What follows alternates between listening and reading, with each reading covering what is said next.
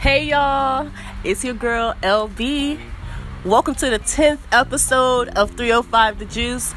The 10th episode. I didn't even think that I would make 5 episodes. I thought, I'll make a couple of episodes, I'm gonna put it down and get bored with it. But nope, bitch, I'm back. Oh my gosh. Today, there's a lot of dark shit that I want to discuss. I hate to get dark. However, there has been some things that have happened over the past couple of weeks that have really disturbed me. Really and truly disturbed me. Did you guys hear about this story? There was this woman. Her name is Tammy Lawrence Daly. She's from Delaware, and she went on vacation with her husband and a couple of friends in the Dominican Republic. She stayed at this resort, and so she decides in the middle of the night that she's gonna walk her little white ass to a store and buy a snack, right? Yeah.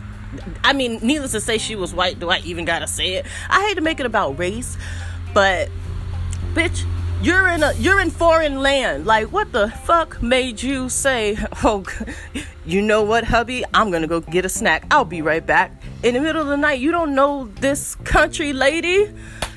Anyway, she ends up getting beaten so badly, and then they drag her down this hole, and she ends up there for 8 days. She survives for 8 days, and then she ends up getting rescued. And it's really, really crazy, because I was like, why did they beat her and not rob her? It didn't make no sense to me. If you ask me, I think that she was set up by the husband, because there are people in this country of a certain shade, of a certain lighter pigment. There are people who lack melanin, who kill their wives because they want to get a divorce and they don't want to pay for it.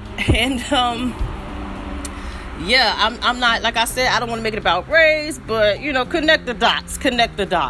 So here's a quote from her. She's like, I had to take some time to heal before I could put it out there, which means I was embarrassed because I made a stupid decision. Ma'am, you're 51 years old.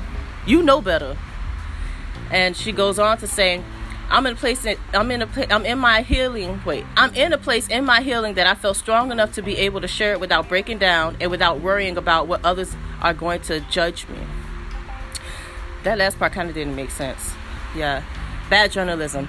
But anyway, I just I felt bad for her, but at the same time, I'm like, okay, you kind of put yourself in that situation, sis. You got to be careful. And speaking of being brutally beaten, did y'all see the new Ava DuVernay Netflix special, the 4-part series, When They See Us? It's called When They See Us.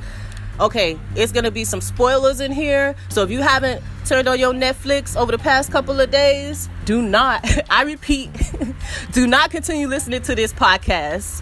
Just click that X button, get out of this app or whatever app you in, because it's about to be some motherfucking spoilers. So I'm watching. I heard about Central Park 5, the victims of 5 little boys who ended up wrongly incarcerated and wrongly convicted. The only reason I knew is because Obama started talking about it a few years ago. But I kind of forgot about it. I didn't really know what had happened. And also I was much younger than I am now, and I wasn't as abreast on some of the main headlines that were happening. Now, I'm more aware, I'm more woke, if you will. I hate that word sometimes, but it's true. It's and then there's social media too. Back in the day, if you didn't really know about something, it really wasn't your fault unless you was watching the news all the time. So what had happened is so it was these 5 black boys in Harlem, and they chilling in the neighborhood one night, and a whole bunch of kids, they run into the park, older kids. Okay, so the 5 kids, they're between the ages of 14 and 16. So one of the boys in particular, Corey Wise, his story that shit did something to me. And I never cried so much. I cried so much. My heart felt hurt, and I felt like a mother. Wow, I wanted to help them. I'm just watching this shit unfold in front of me. So they go to the park, and it's like a shitload of teenagers, a shitload of black little teenagers, probably like 30 of them, right? So Korey Wise didn't even want to go to the park that night. He was with his girlfriend, and his homeboy comes and he's like, hey, banging on the window, like, hey, come to the park. Like, you know, like kids doing wild shit. You know how it is. It's like when you're in high school and some kids about to fight and everybody just gathers around in droves and they watch. It was kind of like that. Like, you know, some shit about to go down, but you can't help it because you want to go and see it. So they go to the park, and it's a guy there. It was a white guy, and it was a girl, white guy and a white girl, and they was like basically like messing with them. Some dudes at the park, some random dudes, they're troublemakers, whatever. It had nothing to do with the 5 best friends, right? Well, actually, no, they weren't even best friends. 2 of them knew each other, and then like the other 3 was just like some dudes at the park. Like, they weren't even friends. I take that back. So they see what's going on. So then the cops come, and they just like kind of like raid the place and chase everybody. And one of the little boys, the youngest one, the 14-year-old, I forget his name, he got hit with a helmet and by one of the cops. Another one of the guys, another one of the Central Park 5, he sees him get hit in the head. Anyways, the cops round all them up. They arrested people. They end up going to jail. And come to find out, while that incident was happening with the dudes like terrorizing that white couple, another lady not too far from that location, a white lady, was being beaten and raped and left for dead.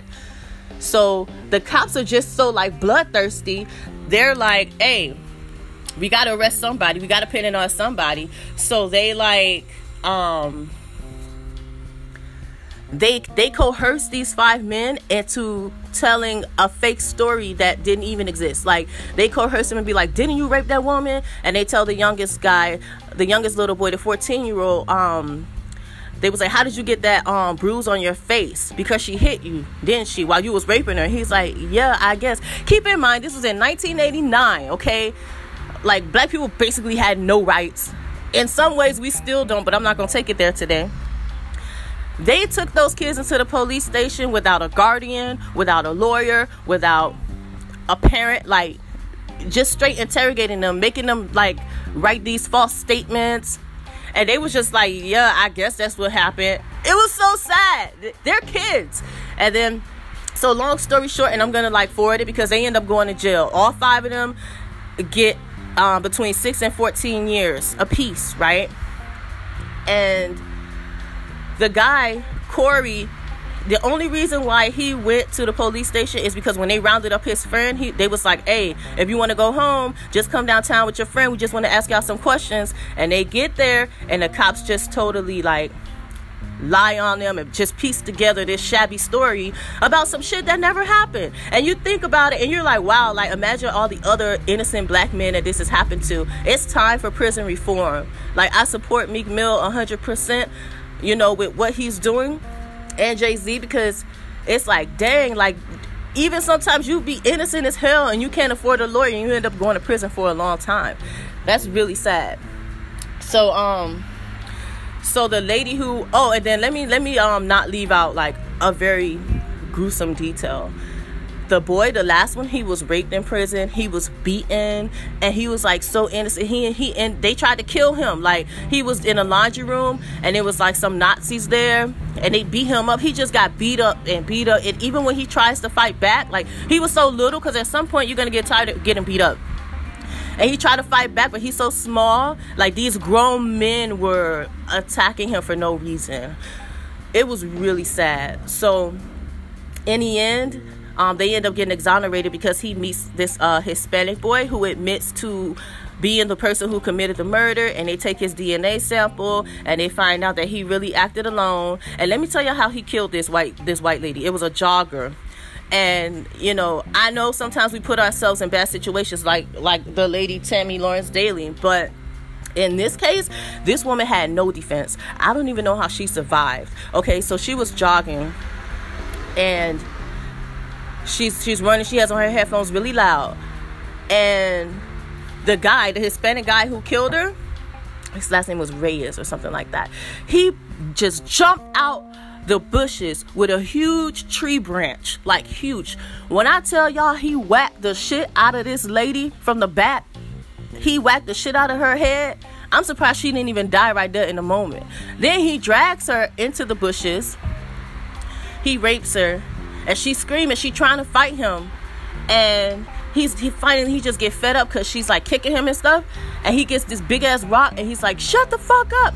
And boom, he banged the head on her head. He banged the rock on her head. Like, I'm shocked that her brains didn't like spill out of her ears. I'm sorry to get so dark. I told y'all this gonna be a dark and a quick episode, but I was just like, she had no chance, and she still ended up surviving. And she lost her sense of smell. Her nose was broken. And then they was like, okay, so what happened? He's like, I don't know. He's like, she was still breathing, but I figured by the time I left, she was gonna be dead. The nigga put on her headphones and just walked down the street in a blood-soaked shirt, and they still found a way to pick 5 random young black boys to prosecute and convict. It was unbelievable. And just like the imagery of the Netflix special too, shout out to Ava DuVernay. The imagery of it, the acting was on point. It was an all-star cast. It was so good. But I'm telling you, like, watch it with caution, because it will get you in your emotions. And that's exactly what happened today, actually. So, okay, the woman who prosecuted them, because even in the end, she was still saying, oh no, they did it. She's like, we just found the 6th rapist. Really, lady? So 5 random black boys who don't even know each other just happened to stumble into the park, find this Hispanic dude. They talked about raping somebody, and they all got together and killed and raped this lady together. Come on, that doesn't even logically make sense. Her name is Linda Fairstein, and she's the blonde lady in the movie. When you watch it, she deleted all her social media accounts after like Black Twitter just like hopped on her so bad for the past few days. Just the idea. Oh, and by the way, Linda Fairstein wrote 4 books. Like, when all this happened, and supposedly that's not the first time that she prosecuted like innocent black men. And she was still living her best life. Y'all should see her profile picture. Her name is Linda Fairstein. Like, if you go on Baller Alert, you'll see her picture, because like she took down like all her social media. But it's just the fact that she's still living today. Like, she didn't do anything wrong. She's just like chilling, oh la da da, like on Twitter, on Facebook. And I'm just so happy that this story resurfaced, because a lot of people kind of heard about what happened, but we didn't know the details. And these kids were like babies. The youngest one was 14, and they was like, do you know what rape is? He's like, I don't know. I guess it got something to do with sex. Like, they really did not know. The father, who was the guy from The Wire, I forget his name. Y'all know the one from The Wire with the big scar on his head? He played the father of one of the kids. And at that time, like I said, it was in 1989. So the cop was like, listen, you better get your son to cooperate, and you better like let him know like what it is. And then the cop was like, I know where you work at. He had a good job, you know. So the cop threatened his job, and then that's when he came back in the interrogation room and told his son, just tell them what they want to hear, and then we'll go home. And like, their lives was never the same. Talking about family members dying while you're in prison. His daddy like lost his mind, and like he didn't want to be with the mom anymore, because they knew, like, in the beginning, as soon as the movie come on, as soon as you see what's happening, you already know they going to prison. And it was really, really bad. But y'all ladies, just be careful out in these streets. That's all I can say. If you have time over these next couple of days to hit that Netflix up, y'all must watch When They See Us. It's the most amazing piece of cinematography in 2019, okay? And on that note, stay black, stay proud. I'm LB.